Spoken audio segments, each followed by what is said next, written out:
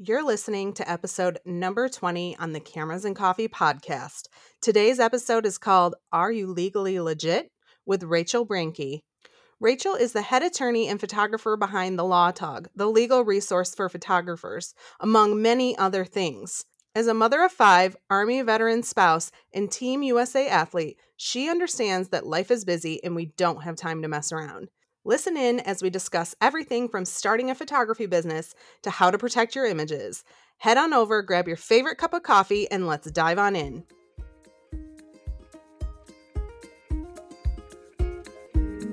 You're listening to the Cameras and Coffee podcast with Kara Haynes, a light and airy conversation about everyday life so you can listen and learn from entrepreneurs. Here's your host, photographer, educator, and mentor, Kara Haynes. This episode is brought to you by Dubzado. Dubzado is a business management solution designed to cut out the busy work, build relationships, schedule appointments, and create workflows to streamline your booking process. Honestly, I love how easy it is to use and the flexibility it has for a photographer. I made the switch to Dubzado 2 years ago, and now I can organize each client by their sessions and have the flexibility to schedule multiple appointments and workflows for each and every session. It really is a time saver, and it's what keeps me organized, even in the busiest of seasons. If you want to get started or make the switch, you can get 20% off your first year with code Kara Haynes Credit. That's KARAHANESCREDIT. Hey, Rachel, welcome to the Cameras and Coffee podcast. So excited you're here today. Oh, I'm excited. Thank you for having me. Yes. Oh my gosh. I think the first time I ever heard you was on Jenna Kutcher's Gold Digger podcast. And from there, I've been following you. So podcasts are near and dear to my heart in creating the conversation. So this is exciting today.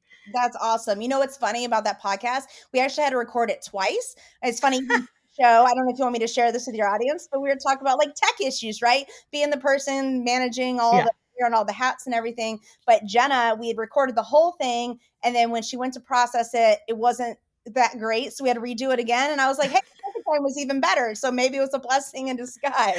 Oh, man. Yeah, that's never fun. But hey, more of each other. That's always good too. Yeah, but yeah, so good. Well, I'm going to let listeners that have never heard of you before kind of get to know who you are a little bit. Okay. We can either talk about like where photography came into play, or if you want to start back from what started everything. I mean, there's a lot of umbrellas there, so you can go as far as you want and we can dive into more later. So just 4 hours, right? 4 hours for me to tell my story. No, I'm kidding. So yes, no, my name is Rachel Brenke. I am the owner and founder of The Law Tog, the go-to legal resource for photographers, but I didn't start there. I started in other business areas and then went to law school. And while I was in law school, I fell in love with photography, and I also needed to financially support my family. And I had no concept that I was going to create something like the Law Tog. I really thought I was going to go to law school. I wanted to move into child sex crimes prosecution. That was my passion. That's what I wanted to make my impact in the world. But over the 3 years of law school, I started having a booming photography business that allowed me to be flexible. My husband was deployed to Iraq. I was having babies in law school, 0 stars, don't recommend. Wow. But it just, the photography was growing my business, and photographers were asking me questions because I knew I was in law school. And by the time I graduated at the end of the 3 years, I was like, there is something really here, right? There's a lot of general legal information out there.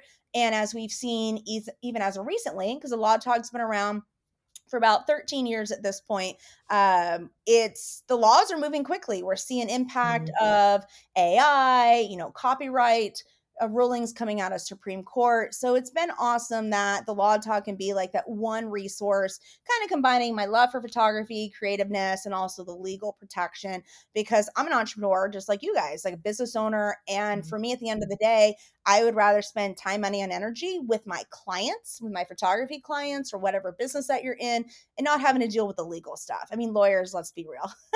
They're not always fun, I think, as I can be sometimes. But yeah, so that's kind of like in a nutshell, how the Law Tog came about. Wow. And then what are all the umbrella? You don't have to dive into all of them, but what are some of like the hats you hold that are under that Rachel Brenke umbrella, I guess. Yeah. So Rachel Brinke started with multiple different businesses. People were asking questions even before the Law Talk. How do I get into business, etc. So I started doing business consulting. The Law Talk was born during law school. And then I've kind of just taken and copy pasted that whole idea of the Law Talk of being a resource with like contracts, education, articles, and podcasts. And I put it into other different industries. I have a brand, Fit Legally, for fitness professionals and also for lawyers, believe it or not, called Hmm. Esquire Essentials. And that way, lawyers who also want to kind of do what I've done, they can learn the same thing. Because let's say you're a criminal attorney, you don't necessarily know the business workings. And so that's what they come to me for. So, yeah, kind of the offerings are the same. It's just very specific to the niche that you're in. And they all mirror what I do, right? I am a Team USA athlete. So the fitness stuff fits in really well there. Photographer, the Law Talk, and then obviously Esquire Essentials, a lawyer like myself. Nice. Yeah, some of that stuff I didn't know. So that's kind of crazy. And then do you own studios of your own too, I or used to, yeah. used to? So Okay. yeah, and the follow-up question to that is always, do you still do photography? And Yeah. I hang on to that as much as I can. The reality is that the Law Talk and my law firm, as a byproduct of the Law Talk, has grown so much Mm-hmm. that I am so incredibly busy growing the firm, acquiring 26 plus attorneys that work under me to serve you Wow. guys. Yeah. I just don't have time. So I did let the studios go when we moved a couple years ago. The whole idea of finding a new commercial space and all of that was just too much at the time. Mm-hmm. But I'm glad you asked that because I've been thinking about doing that again if I Oh, can okay. ever come up for air.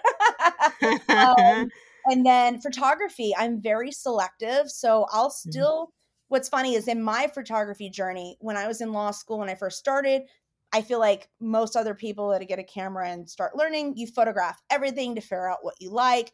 Mm-hmm. I quickly got rid of weddings. No offense to them. It just didn't work for my lifestyle Yeah. and other issues. But y'all know, if you know, you know. And so I transitioned from there into primarily commercial and marketing type of photography, branding Mm. stuff. I'll do that now only for people who are existing legal or business consulting clients of mine. But I still also do family photography for like the clients that were with me from the jump, right? To honor them for Mm. that.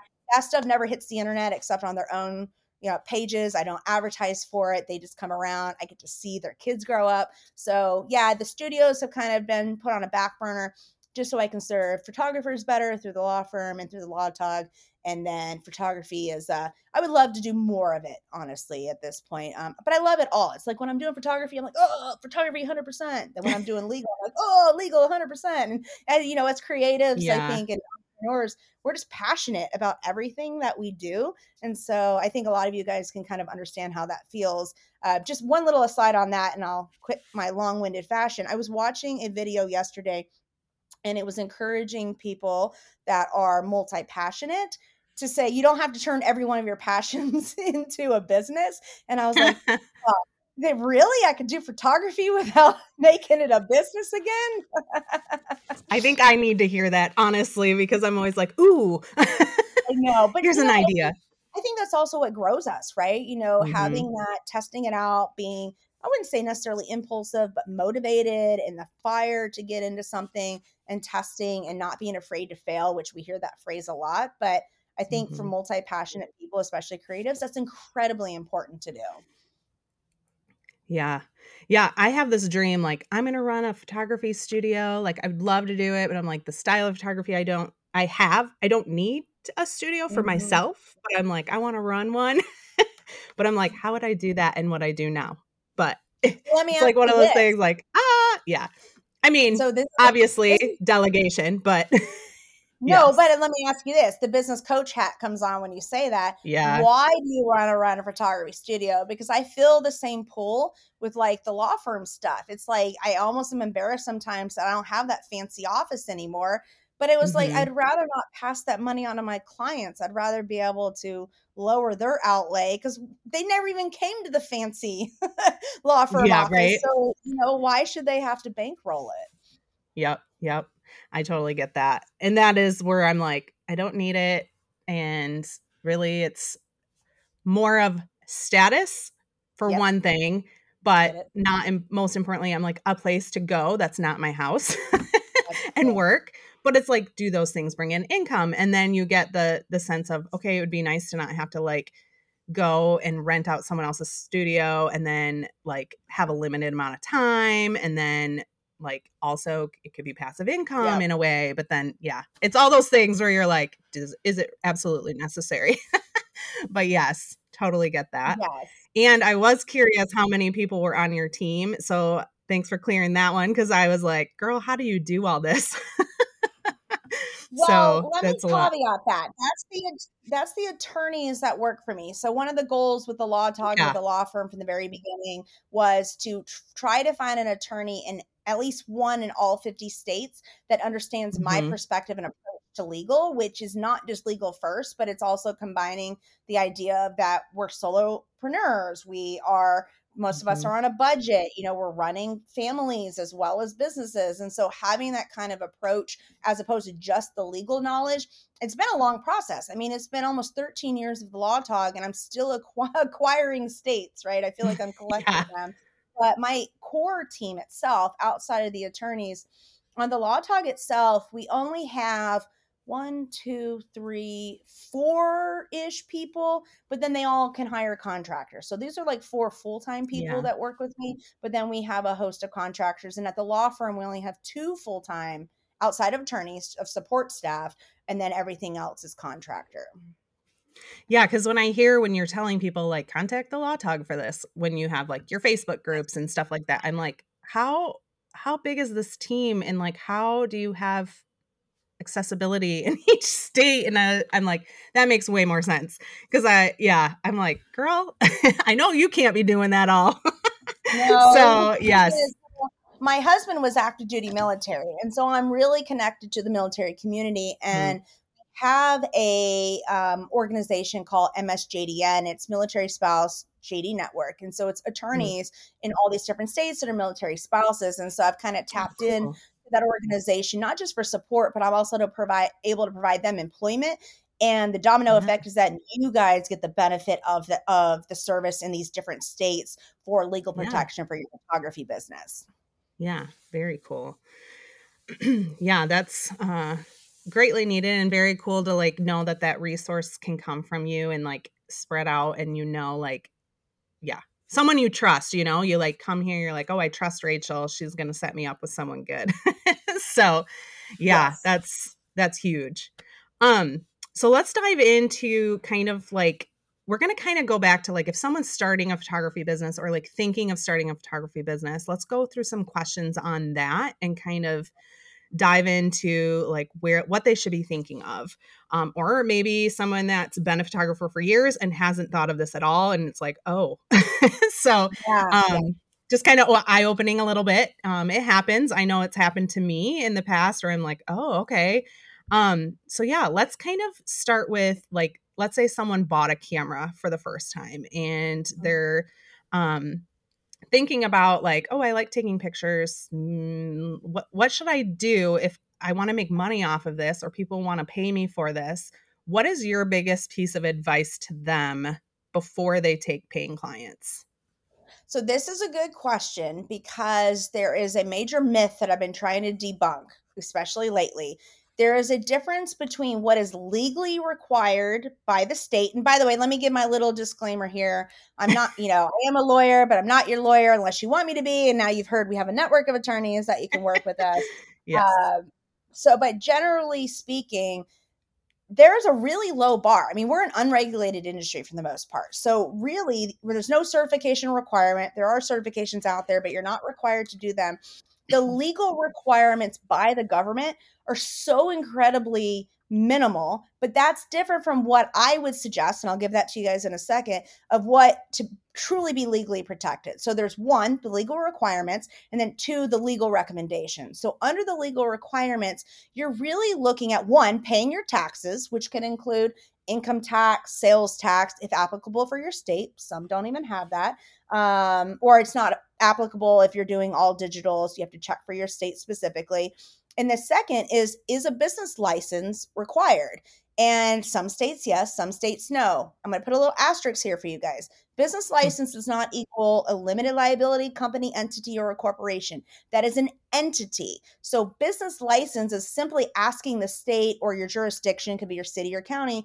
Well, most often it's your, no, I'm not going to get into that. There's a whole bunch of variations, but Yeah. it's asking permission just to do business. It's not even necessarily asking to do the business of photography. It's just to do business. So if you take a step back and think, oh, all I have to worry about is paying taxes on what I earn and making sure I have a business license, again, with the caveat, your state might have a couple extras, might be have to find them. That's not that hard. I can check the box pretty quick, low cost on what I need to do in order to be fulfilling what's legally required. That being said, and maybe you have questions on that before I move into number 2, just think about that and jot that down. That is something that every photographer should get under their belt before they even make money. Because one of the biggest things that I hear is, well, I'm not profiting, I'm in the negative. The government doesn't care that you're in the negative, right? They care that you're putting yourself out there. So if you're doing model calls or if you're doing any sort of advertising to gain someone to pay you, you need to have at least these 2 things taken care of. And because I'm telling you what, once the government gets involved in stuff, it is not fun. It's one of those things that's really hard to walk back, and you would have to spend time, money, and energy on a lawyer that most photographers, like you mentioned, who just got a camera trying to figure this out, you're trying to figure out marketing, you're trying to figure out client experience, Photoshop, presets, equipment, all this. You don't want to have to deal with this other stuff. So being on the preventive side, getting those 2 things under your belt and making sure you do that before you even put out a call to make money is so incredibly important. Yeah, I know, like, even when I was getting started, and that was back, like, in 2008, it was like, how do I do this business thing? I mean, there's so much education now. I know you provide education on, like, how to do that when you're starting your business, like, what are the things you need? And I think that that's huge because even so, like, I know here we register with the county, but that's something that you don't even think of. Like, you're like, "Oh, I got my LLC and I'm good now." And it's like, no, you got to register with this too. And so it's like, I feel like that's missed a lot. Um, Yeah. so that's good to And know for well, and beginners my too. my encouragement is this number 1 that I just outlined, the legal minimum requirements, get them Hmm. done. But then there's an entire list of legal protection tools that you should be Hmm. using. And we have a free checklist on the Law Talk of it. And our Legally Legit course actually mirrors all of that. And so these are the things that you're not legally required to register your copyright. You're not legally required to use a contract. You're not legally required to get an LLC. Because again, we're in a very unregulated industry, but these are things that will protect you, right? Having an LLC in contracts helps to protect liability. So your personal liability is not on the line, it's just your business. Contracts are there to set expectations. We go into talking about intellectual property, which is protection of your images through copyright, protection of your business name or logo through trademark, and so none of these are legally required to do. And unfortunately, what I'm seeing is it's a combination of overwhelm or you just don't know what you don't know. And I get that. I'm not saying this from a place of, oh my God, you should know this. This is why I exist. You don't know it. But I get such heartburn and I get sad for photographers when they do have issues arise. And it's stuff that could have been prevented if you had walked through this checklist and made it into a plan, right? Into look at your business plan going forward, get your feet under you, get your money in order, and start working through these other tools of what you need. Because it can help you in the end. So the most common example that I give, which I think what I'm most notably known for, I think in the industry besides copyright stuff, is contracts. And because contracts, oh my goodness, I'll tell you what, I am not a lawyer that recommends beating our clients over the head with paperwork and making it a sterile type of, relationship. As creatives, we don't want that. Consumers don't want that. But contracts just provide so many benefits. They outline basically what to expect to your clients. It outlines who is to do what obligation. It can prevent you being personally liable for anything. It is the one central location that you and your client look to if there's a problem. And it's even there if there is a legal issue. And having quality content in your contract, I'm going to get on a soapbox here in a second. But having That's okay. quality, I know, having quality content, lawyer drafted content in your contract will prevent so many issues. It leaves so much time and money and energy in your pocket. I can't even express it.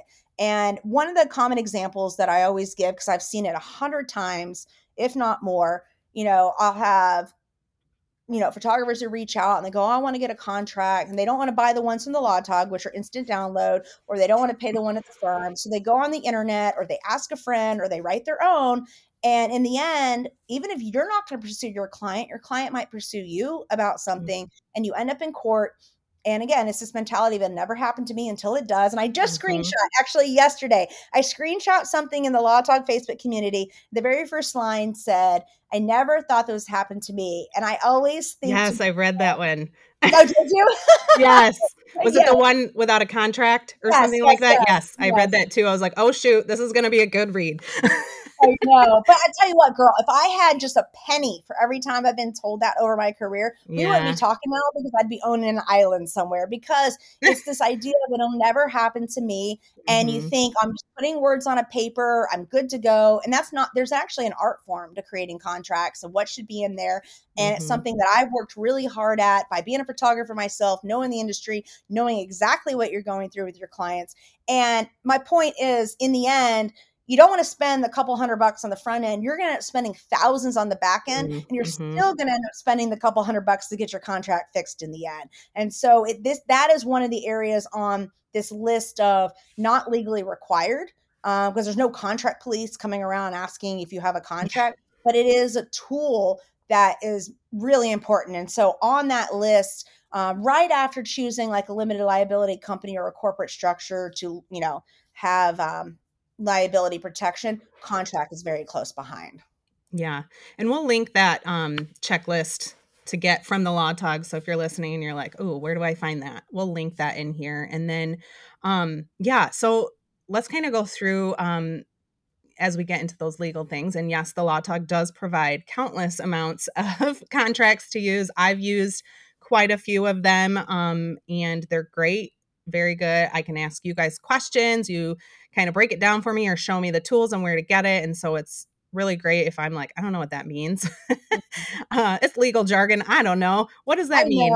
We try to make it as plain language as possible, right? But this is another little soapbox I'll get on. There's contract signing systems that are out there, kind of CRMs that provide a free contract. And I've gone down the path of trying to be their expert and provide something for them, but they frankly didn't want to pay for it. And they throw one up there, and is this explicit rating?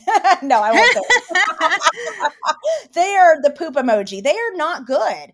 And I've actually just recently had to litigate one for a client. And it's almost embarrassing, because I'm standing in front of the judge and I'm like trying to argue this contract. And the judge is probably thinking, well, why'd you draft it that way? And I want to scream, I didn't draft this. I'm cleaning this mess. I know, I'm shoveling the poop emoji over here. So, but it's one of those things, like at the end of the day for me, like with the goal with the Law Tog and all the, even being on this podcast, is I want you all us to cut through that mess, get the things you need done, and prevent having to come for me to clean something up later. I'm happy to. I'm happy to take your money, but I started saying it earlier, I do get sad. I get sad when we're having to clean up an issue, and I've had photographers on the phone with me crying because they're like, this is all I have left in my bank account.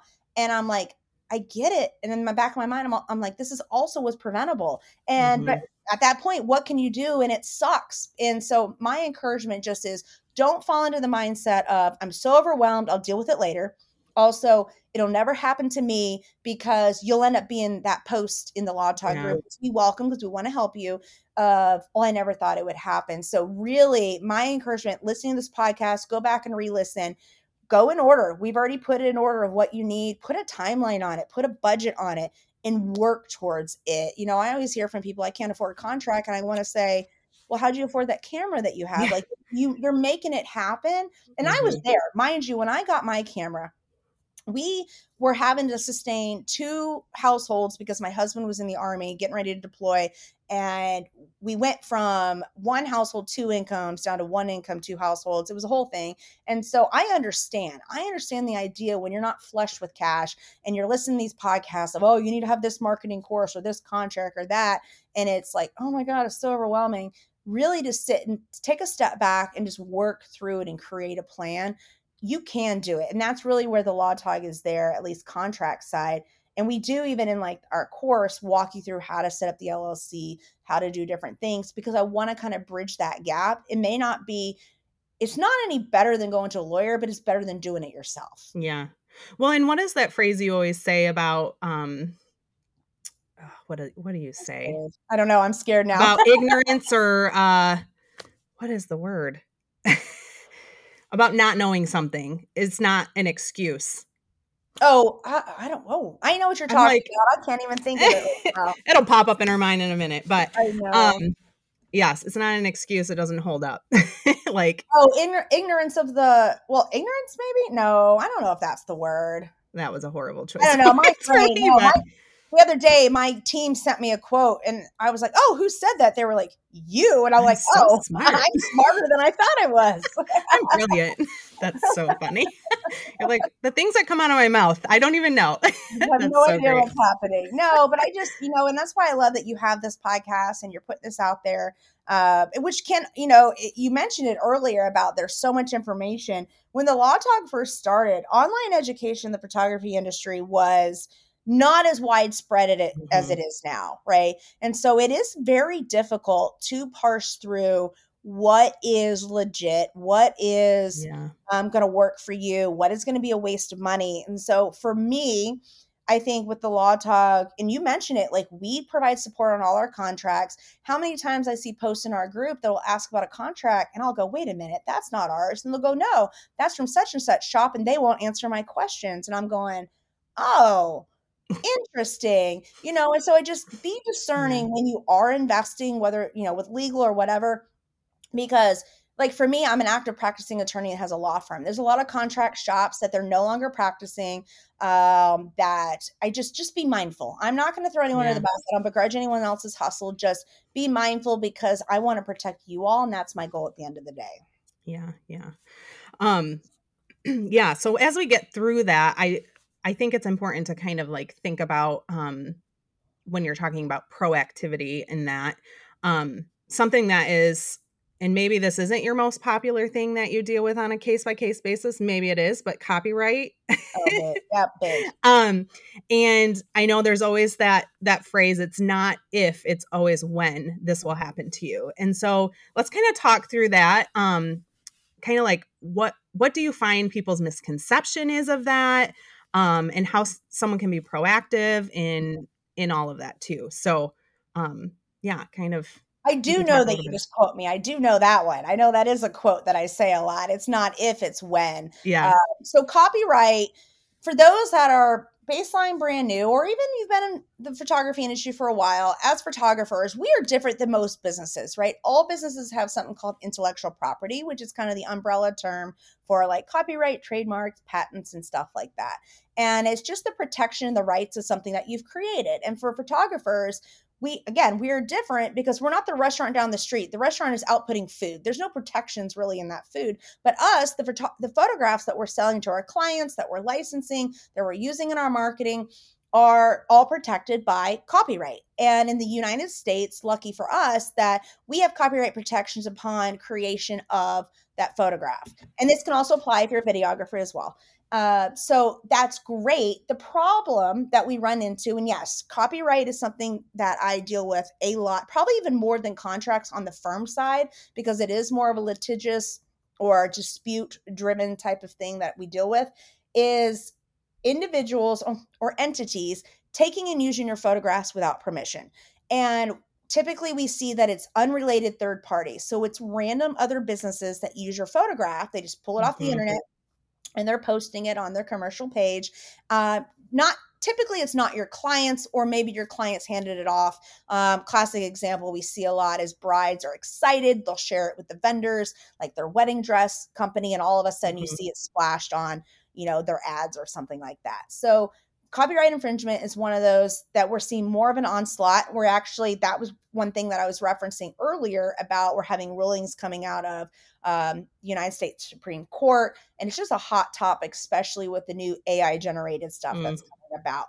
So I guess to boil it down, my encouragement is do a deeper dive than we can really get here into understanding copyright, looking at registering your copyright. So I did mention that we have copyright protections upon creation, but it's a little weak. Now, mind you, it is weak in your rights, but you still have rights. And actually, this is just anecdotal, but I'd probably say about 95% of the copyright infringement cases that we take on behalf of photographers against infringers are unregistered photographs, and we still are able to get you guys compensated and or the photographs taken down. It is helpful when you have taken the step to go to registration, just because you're then afforded attorney's fees. It's increased amount of money that you could get. It makes it an easier battle for me, which is in turn less money that you have to pay an attorney in the end. And so I would encourage, go through, and if you're sitting here going, oh my God, I have no idea what you're talking about, my head's still spinning from contracts, just write down copyright, set a date, and come back and listen to this portion of the podcast. But if you're someone that's like, oh yeah, this has been happening to me, I want to prevent this, my encouragement is put it into your workflow to register as many images as you can. But if you're thinking, oh my gosh, that's a lot, then just go with the ones that you use the most in your marketing. I feel like many of us, we just gravitate towards some core images that we use over and over because we feel like they're our best work. It's not foolproof, right? Sometimes I've even had people, it happens all the time actually to me. They'll take a photograph that I've taken of myself off my Instagram, then they'll tag me and I'm like, well, thank you for showing me that you're infringing upon my photograph.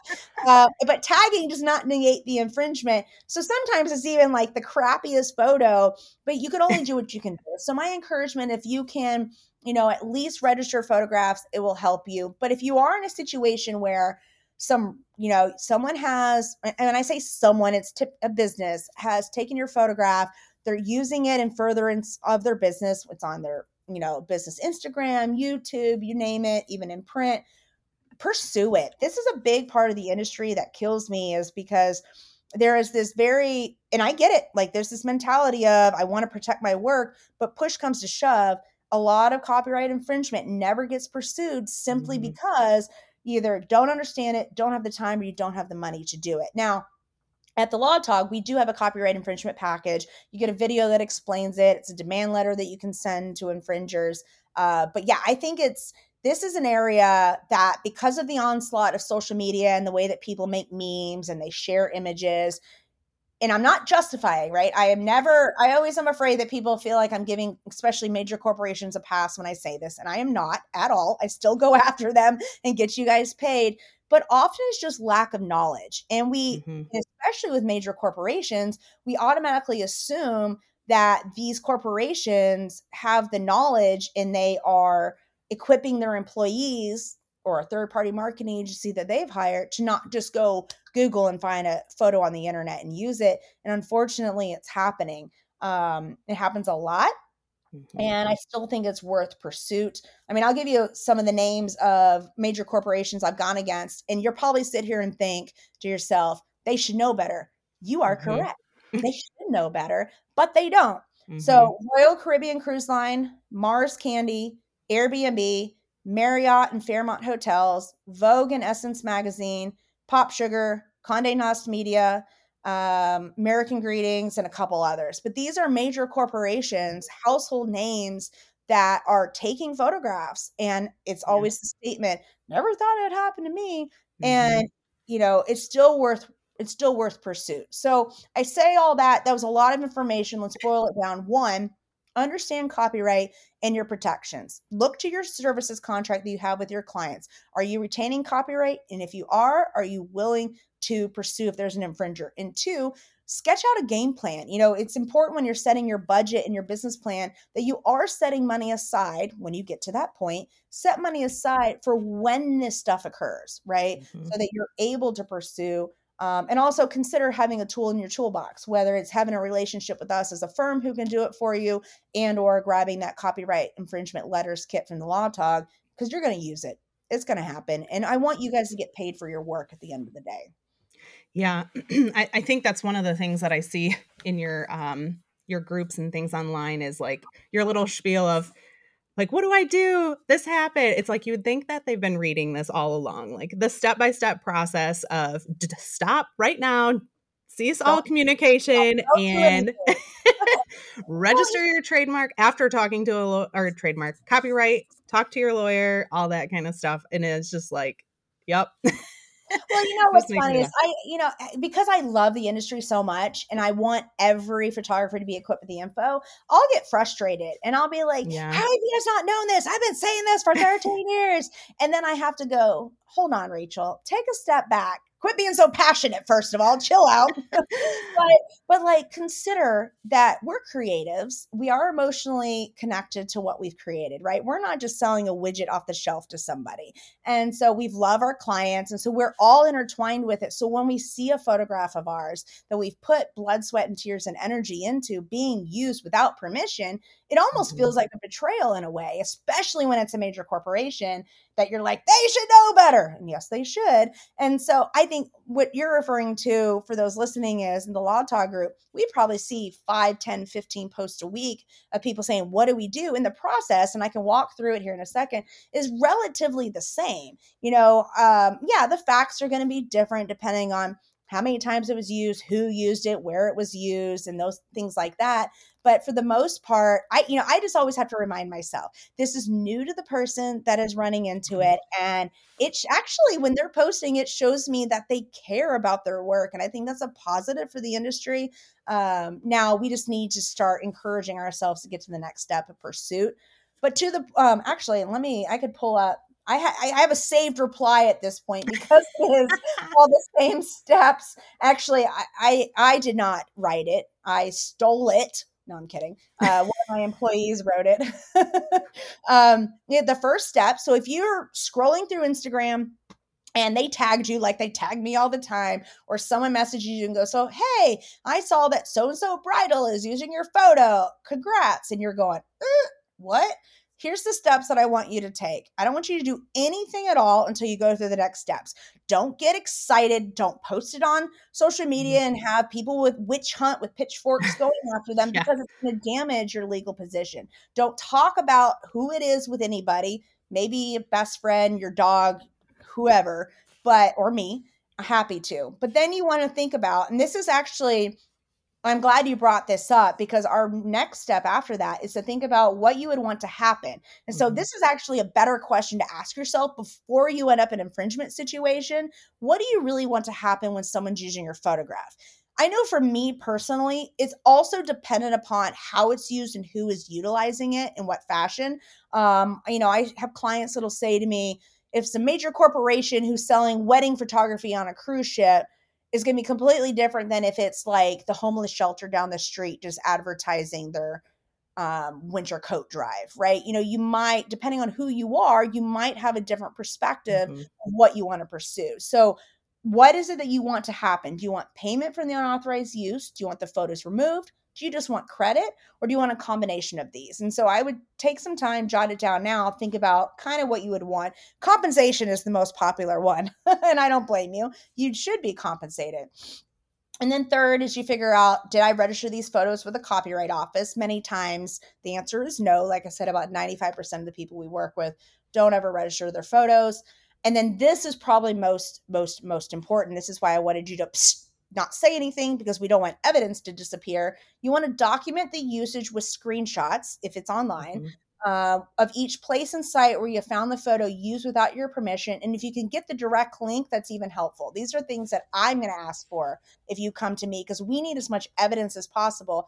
Whether we send a letter or you're using the Law Talk copyright infringement letters, you want to attach them. Let's see. You also may want to consider talking to your client to see if your client shared it with them. I'm apprehensive on involving the clients as much as possible, especially when they're recognizable in the photo. I'd rather resolve the issue with the third party first, just because some people want to be more private and they might be upset that a major corporation is using their face without permission. And then gather all communications between you and the other party. So if you've already reached out to them, I need a screenshot of all of that. But really, don't contact the other party until you've spoken to an IP lawyer or you've sent your first communication. And then the last one, obviously, is a shameless plug for myself. Yep. Contact a lawyer, just because it may be different. And for example, if you have a printed infringement, it's magazine, right? We've had some people where the photographs were distributed in bridal magazines. It's a lot harder for an infringer to walk back distribution of a magazine that's already been printed and handed out than it is for them to log on their website and delete the photo. And so that can lead to increased damages for you, and it gives you better leverage. And that's why I say that's just one example of why talking to a lawyer is incredibly important, because you also might undervalue the demand that you're sending, and we may be able to get you paid more than you thought of. So, and I kind of end it with, do not comment on any posts that feature your photo. Do not send any DMCA takedown notices, with the caveat, unless all your goal is to have it taken down. If you want to get paid, don't do it yet. I like to have that in my back pocket. But yeah, just kind of walking through the process of what do you want, examine where the facts and situations are, document usage, and then talk to an attorney. Most people come into the Law Talk group for help with that, though. So my question is, when you've seen it already, and this is probably a lot of people's questions, and then you end up registering it with copyright, do you see any backlash from that because it's registered after it's been used? I love this question. So I'll slip you a 20 later, because I love being able to talk about one of my favorite cases with this. Anyways, all right, let me back up. Typically, remember we talked about, you do have benefits if it's unregistered, but you have increased benefits. And I didn't even go into like the full explanation of that for sake of time, but it's stronger when you have a registered photo. And typically, though, the formula is you need to have the registration to occur prior to the infringing action happens in order to have those registration benefits. So I need to register it July 1 before the infringement is going to happen on July 15th. This is part of that proactivity. There is an exception, though. There's a grace period in the copyright law that allows for, let's say you photograph the wedding in June, you publish it July 1 to your Facebook page, and then you see an infringement July 15th, but you haven't yet gotten to register it just because of your workflow. It's the summer. It is what it is. You have 3 months from the creation in order to be able to register it. So it's a grace period to allow kind of to backdate and receive those registered benefits. That was one reason. And I kind of knew you were going to ask me this question, so I didn't go into it earlier. As a good lawyer, you always have to anticipate what's going to be asked. That's why I kind of mentioned when we're talking about sticking into your workflow when you're going to register. If you do it quarterly, it's every 3 months. So you're going to capture every 3 months. So you don't necessarily have to register it right when it happens. That being said, one of the things, and this is why I tell people, don't do anything. You guys can't see me. We're on video together, but like I'm tapping my phone with like my whole checklist. This is why I say don't do anything with your copyright infringement until you talk to an attorney, because one of my biggest cases that we had was against Airbnb. And it was unregistered photos to begin with. And then we were like, let's rush register them, because we had seen that the photographs were being distributed out to Yahoo, other news, or I can't even, the whole list of like all these other news outlets. Airbnb was doing this huge push for like the top places to go in Airbnbs in 2019, whatever year it was. And I was like, okay, in my mind, I thought, if they distributed these other media outlets, they haven't hit yet. Let's rush and register. And we registered it. It was like April 20th was when the registration was approved. On April 21, we found like 5, 6, maybe 7 new infringements after the registration. So overnight, like that, we went from, we had already been negotiating a settlement for the client. It added 2 zeros to the end of the check. Wow. Because it went from unregistered to registered overnight. That was, I don't know if I'll ever see that again in my career. That was one of the most exciting things. It was like, I'm looking at the phone going, oh my God, what's going on? But it just shows you that, and that's not a guarantee, but it is important. But to answer your question, 2 things to take away from that. 1, well, maybe 3.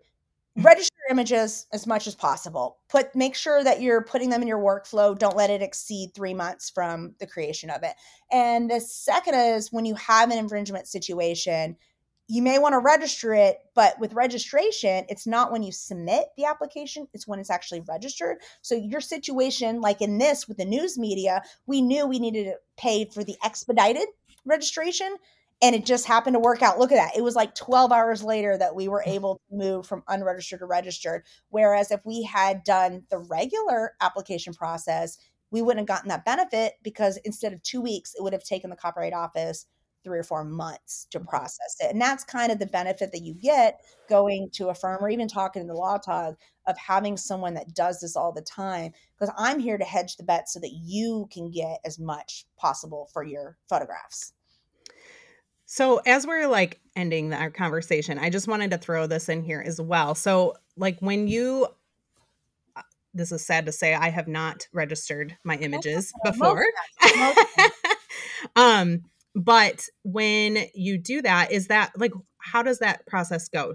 Like is that state by state? Is that like, national? Is it like a costly thing? Like, how does that work?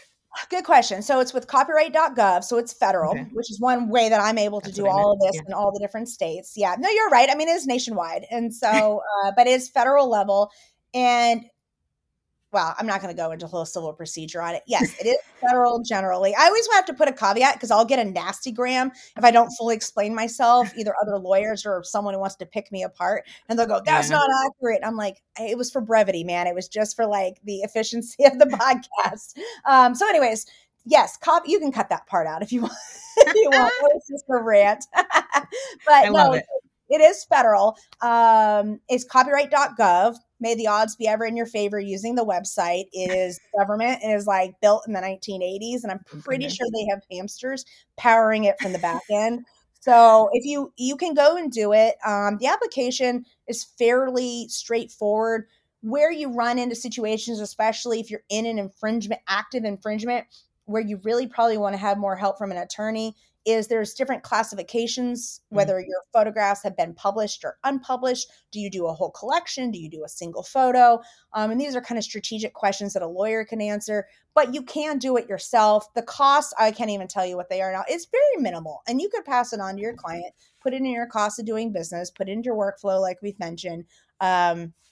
Yeah. And I guess my biggest takeaway, which is not even legal, don't try to upload your high res files. Like I said, those little hamsters can only run so fast. You're going to need to do a Lightroom export of like half the size in order for the website Oh to man. even, Yeah. they just need a representation of the photo. They don't need the full power of it. Yeah. Yeah. Yeah. Can we get somebody on the keyword search of those government sites? Because seriously, I tell you. And those so hamster wheels are definitely true. But those poor hamsters.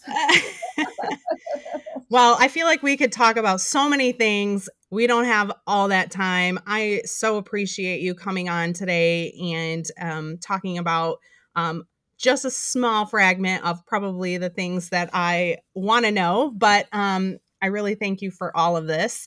Yes. If someone were to look for you after listening to this or want to know some of the resources of the Law Tog, where would they find you on the web or social? I am probably one of the easiest people to find. So I'm the only Rachel Brenke in the world. So you Google me, you can get a hold of me. We're on all the social media platforms, but the most efficient for you guys would be thelawtog.com. We have a chat bubble that's manned live during the day. We also have the Facebook group that I have a host of admins, and I'm in there quite a bit answering Yeah. questions as well. Yeah, I love it. That's my little baby. Yeah, so those are the biggest things. If you want to just bypass all of that and come straight to the law firm, it's eden-law.com. We also have someone active there during the work week that can answer questions by phone or email. And yeah, I mean, just really ask away. I think that's the biggest thing, is 99% of what we are asked is on the Law Talk blog. So if you go on there, Mm-hmm. so many articles, but because we have so much stuff, it can be overwhelming. Do not hesitate to use my team. That's what they are there for. They have been trained. They love you guys like I do. Don't abuse them, but use them Yeah. and just, love them, and they will help you get you to the direction of what you need, and just kind of look at it as a true benefit that you're not having to pay for, that it's a good industry benefit that can help you. But yeah, so on the copyright side, we mentioned the free business checklist. We also have a free copyright guide that has a longer video. It's probably about 45 minutes of me explaining more of the intricacies of copyright. That might be helpful. That would be a good place also for you to dive into if you're bored one evening and want to kill 45 minutes. All that time, yes. Or while you're editing, right? Yeah, that's true. Watch that. I Several prefer screens, Netflix. right? No, Oh my gosh. no, I would prefer Netflix over the Law Oh, Talk. yes. I am the Law Talk. Yeah, you probably don't want to watch yourself, but No. she's also on Facebook, obviously. There's TikTok now. Those are fun to watch. Crying. It's so sad. I love them. I love it's just great for things that you're not thinking of. And Instagram. So if you're just wanting to follow there, sometimes those happen, like pop up in your feed and you're like, oh, I wasn't thinking about that, especially with the new AI stuff coming out. There's maybe some stuff when Rachel. It is. I'm recording it after For this. Rachel. Yes.